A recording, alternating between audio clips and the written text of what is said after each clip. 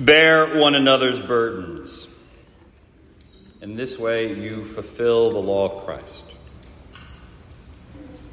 Kate Bowler is a professor at Duke Divinity School whose scholarly expertise centers on the history of the prosperity gospel movement in the United States.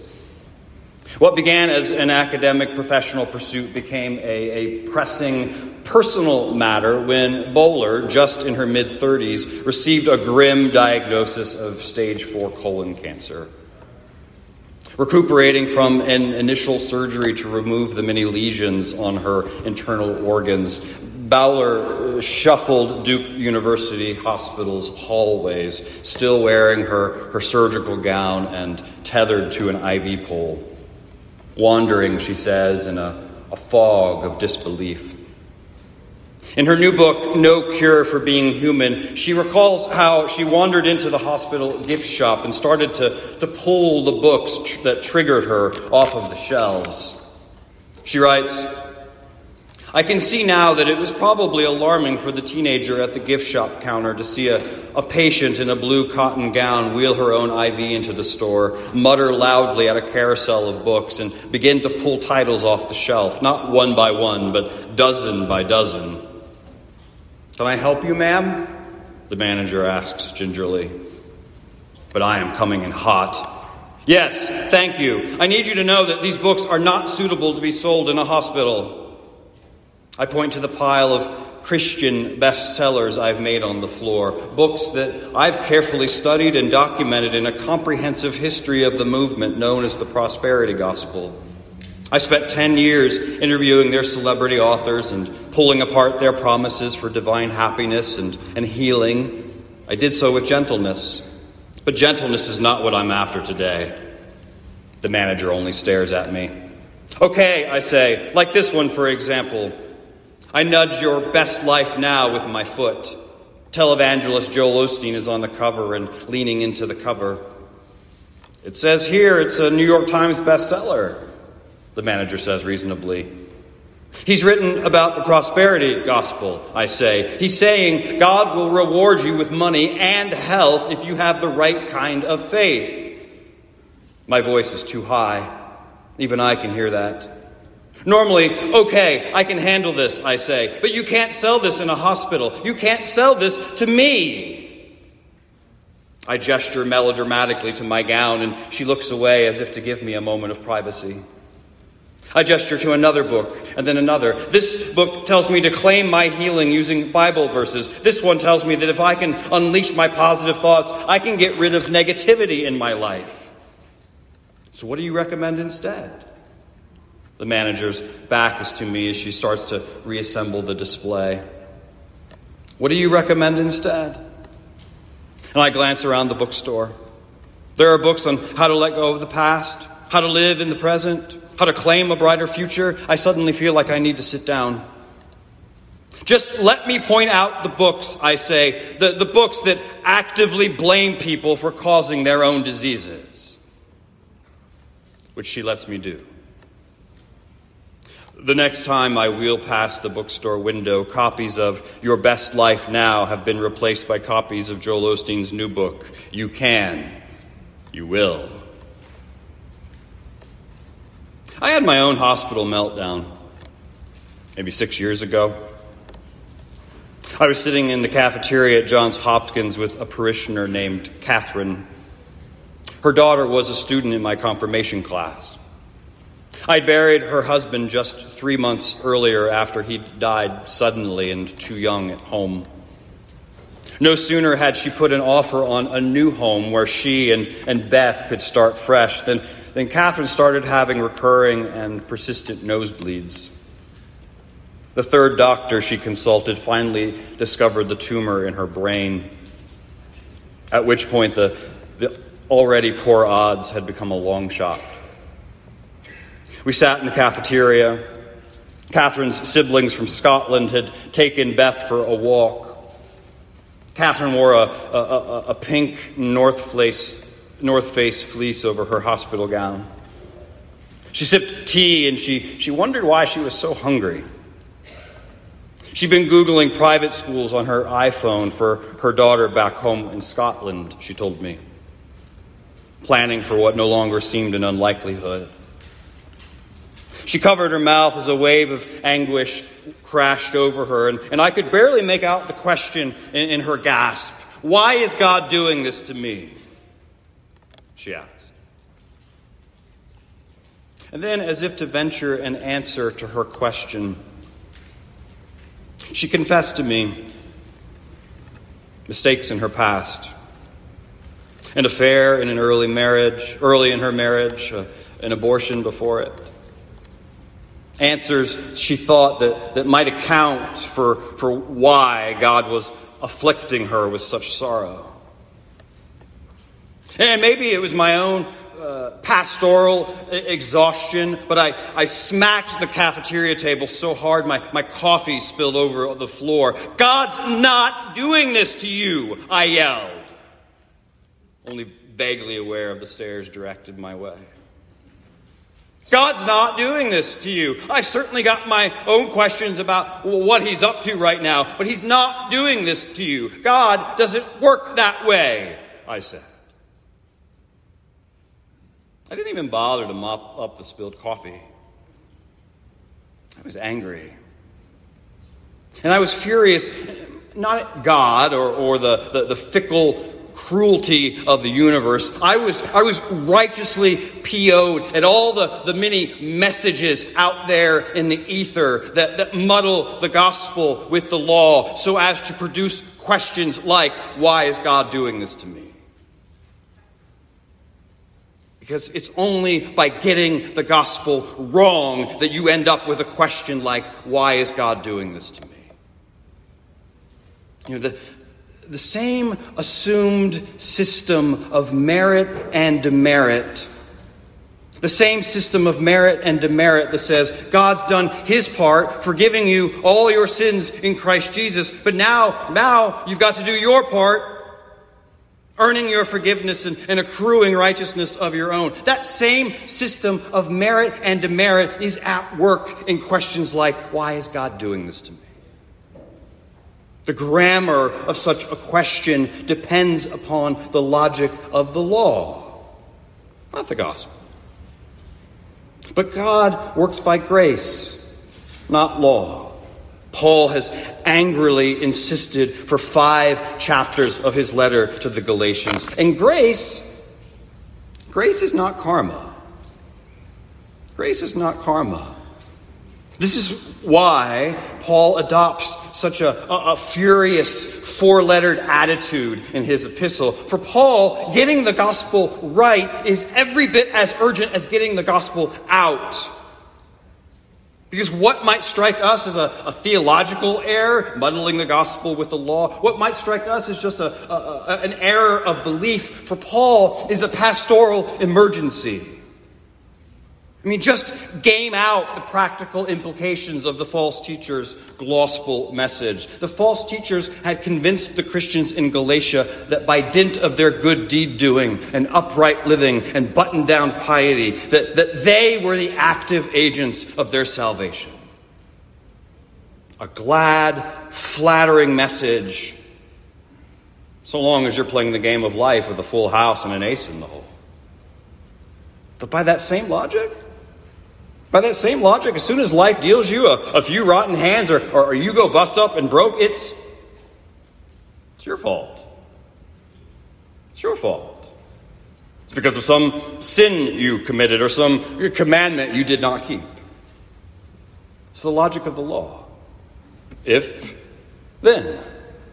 Merit and demerit. Reward and punishment. Karma. The church is a hospital for sinners.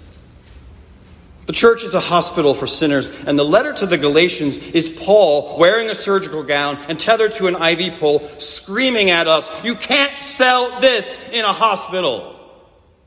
You can't sell this to me.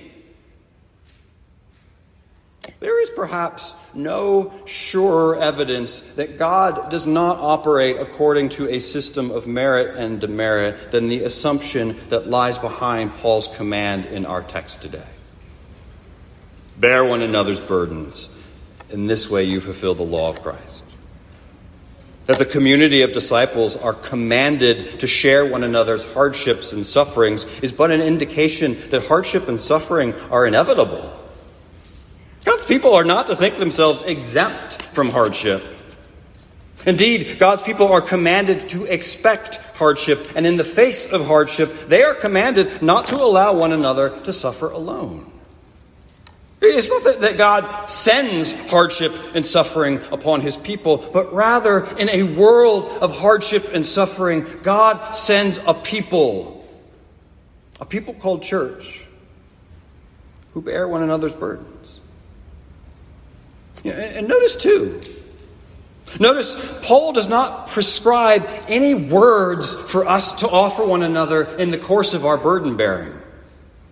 Paul does not say, bear one another's burdens, reminding each other that all things work together for good. Paul does not say, bear each other's burdens, encouraging one another that everything happens for a reason. No. Paul only mentions speech in these verses in chapter 6 when he tells us we are obligated to confront in gentleness and truth those who trespass against us. But Paul does not provide any words that should attend our burden bearing. It's like Paul knows we can't be trusted with words in the face of suffering.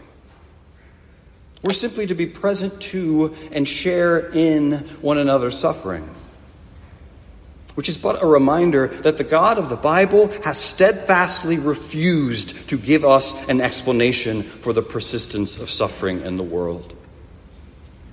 Rather than an explanation for suffering, what God has given the suffering world is a community of care made possible by his cross. A people whose practice of bearing one another's burdens, Paul says, fulfills the law. It fulfills the law. A dear friend of mine, Thomas Lynch, is a poet and an undertaker in Milford, Michigan. In his book of essays, The Undertaking, Life Studies from the Dismal Trade, Lynch reflects on bearing one another's burdens as he writes about preparing the body of his dear friend Milo Hornsby. Last Monday morning, Milo Hornsby died, he writes. Mrs. Hornsby called at 2 a.m. to say that Milo had expired, and I would take care of it, as if conditions were like any other that could be renewed or somehow improved upon. At 2 a.m., yanked from my REM sleep, I am thinking, put a quarter into Milo and call me in the morning.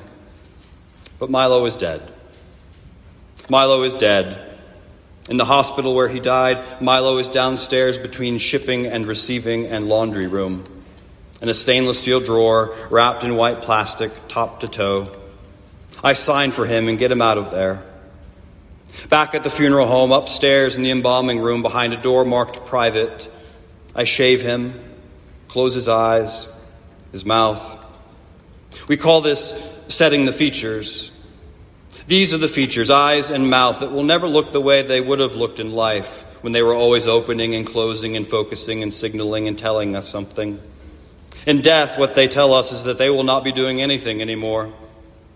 The last detail to be managed is Milo's hands, one folded over the other, over the umbilicus, in an attitude of ease, of repose, of retirement. They will not be doing anything anymore either. When my wife left me some years ago, the children stayed here with me, as did the dirty laundry. It was big news in a small town. There was the gossip and the goodwill that places like this are famous for. And while there was plenty of talk, no one knew exactly what to say to me. They felt helpless, I suppose. So they brought casseroles and beef stews, took the kids out to the movies or canoeing, brought their younger sisters around to visit me. What Milo did was send his laundry van around twice a week for 2 months, until I found a housekeeper. Milo would pick up 5 loads in the morning and return them by lunchtime, fresh and folded. I never asked him to do this. I hardly knew him. I had never been in his home or his laundromat. His wife had never known my wife. His children were too old to play with my children. After my housekeeper was installed, I went to thank Milo and pay the bill. The invoices detailed the number of loads, the washers and the dryers, detergent, bleaches, fabric softeners. When I asked Milo what the charges were for pickup and delivery, for stacking and folding and sorting by size, for saving my life and the lives of my children, for keeping us in clean clothes and towels and bed linen, "Never mind that," is what Milo said. "One hand washes the other," is what Milo said. I place Milo's right hand over his left hand and then try the other way, then back again. Then I decide that it doesn't matter. One hand washes the other either way. And by bearing one another's burdens, we fulfill the law of Christ. That's a remarkable statement. I mean, how? How does our sharing in one another's suffering, being present amidst another's pain, how does that fulfill the intent of the law? The law of Christ, Jesus makes clear in the Gospels, is consonant with the law of Moses. "Do not think that I come to abolish the law or the prophets," Jesus preaches in the Sermon on the Mount. "I have not come to abolish them, but to fulfill them. For truly I say, until heaven and earth pass away, not one jot or tittle will pass from the law." The law of Christ, Christ makes clear, accords with the law of Moses. And the purpose of the law of Moses was for God's particular people, Israel, to be a light to the nations. The purpose of the law was for God's people to bear witness to the wider world that this is what life with God looks like. The purpose of the law was for God's people to live as a harbinger, a foreshadow of a kingdom not yet come. Yeah, but how? How does our taking the time to suffer the presence of another who suffers, how does that constitute a light to the nations? As a lot of you might know, I visit the oncologist every month for blood work and scans and maintenance chemo. A euphemism meant to mask the brute fact that what we're maintaining is me. My doctor has the appearance of a Bond villain, and even better, the bedside manner of an East German Stasi interrogator. For every visit, he repeats what I remember him doing the first time I woke up from surgery a few years ago to the news that I had a rare, incurable form of cancer. Each visit, every time he flips over the nearest box of tissues or rubber gloves, and in thick black lines drawn with a Sharpie, he sketches out the bell curve for the standard deviation of the time I've likely got left. I think it was the third or fourth time sitting on butcher paper and staring at the bell curve like it was the hourglass from Days of Our Lives. It was the third or fourth time he drew that bell curve that the truth of it swept over me like forced sobriety. Life is made up of minutes, not moments. It hit me. Life is not made up of moments. Life is made up of minutes. And it's a treasure all of us possess only in ever-increasing poverty. Life is made up of minutes. And then almost immediately a second realization struck me. That life is made up of minutes, not moments, was also true of every fellow believer and church member who had taken the time to pray for me, or visit me, or cook for me. Every person who accompanied me to chemo infusions or literally caught me when those infusions left me teetering. Though their lives, too, were made up of minutes, not moments. And yet they wasted their time on me. Rather than seizing their own day or checking off a bucket list item of their own, instead of a more fulfilling activity because you only live once, instead of living their own best life now, they had joined me in my worst time. Life is made up of minutes, not moments. Nevertheless, God has called forth a people to waste precious time, lavishing it on the burdens of a brother or sister. This is the way in which our suffering, the presence of the suffering, fulfills the law. This is the manner in which our bearing one another's burdens in turn bears witness to the world. For the world is determined by a fear of scarcity, especially the scarcity of time. I mean, some are willing to let the planet get hotter and hotter in the belief that the time we have right now is the only time we have. So forget the future. Such fear of scarcity informs our economic unrest. Such fear of scarcity feeds the anger and grievance in our politics. Such fear produces the sense of urgency and anxiety that besets our institutions, particularly the church. We're running out of time to recover what we had in the past, we all but say. In such a world determined by the conviction that time is a commodity with shrinking returns, in such a world, God has called a people to take the time out of their own shrinking treasury of time to suffer the presence of those who suffer. I mean, it's true, of course, that many people bear the burdens of others. A willingness to bear the burdens of another is not necessarily an indication that you are a Christian.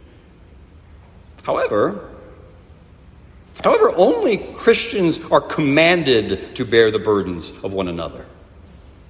And only Christians are told that by doing so, our doing so summarizes the entire vocation of God's people to be a light to the nations.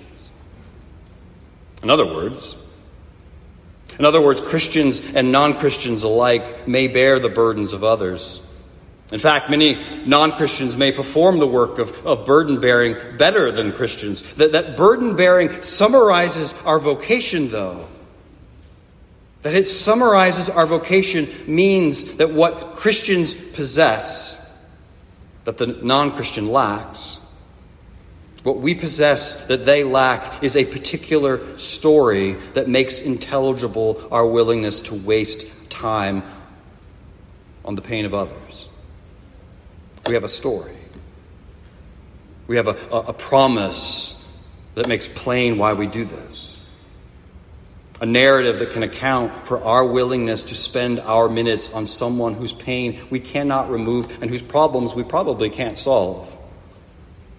To bear the burdens of another, therefore, is to live in a manner that suggests our story is true. To live this way is to live in a manner that says, no, our story is true. Life is not finished, even when it's over. There will be more moments to follow our allotment of minutes. Because the tomb is empty. He is not there. He has been raised, and he has gone ahead of us. And in the fullness of time, he will come again and raise you up to a new, renewed time. And therefore, you have an abundance of time. Literally, all the time. You have an abundance of time out of which you can afford to live your neighbor's worst life now. You can so afford to live because, on the contrary, you do not only live once. I offer it to you in the name of the Father, and of the Son, and of the Holy Spirit. Amen.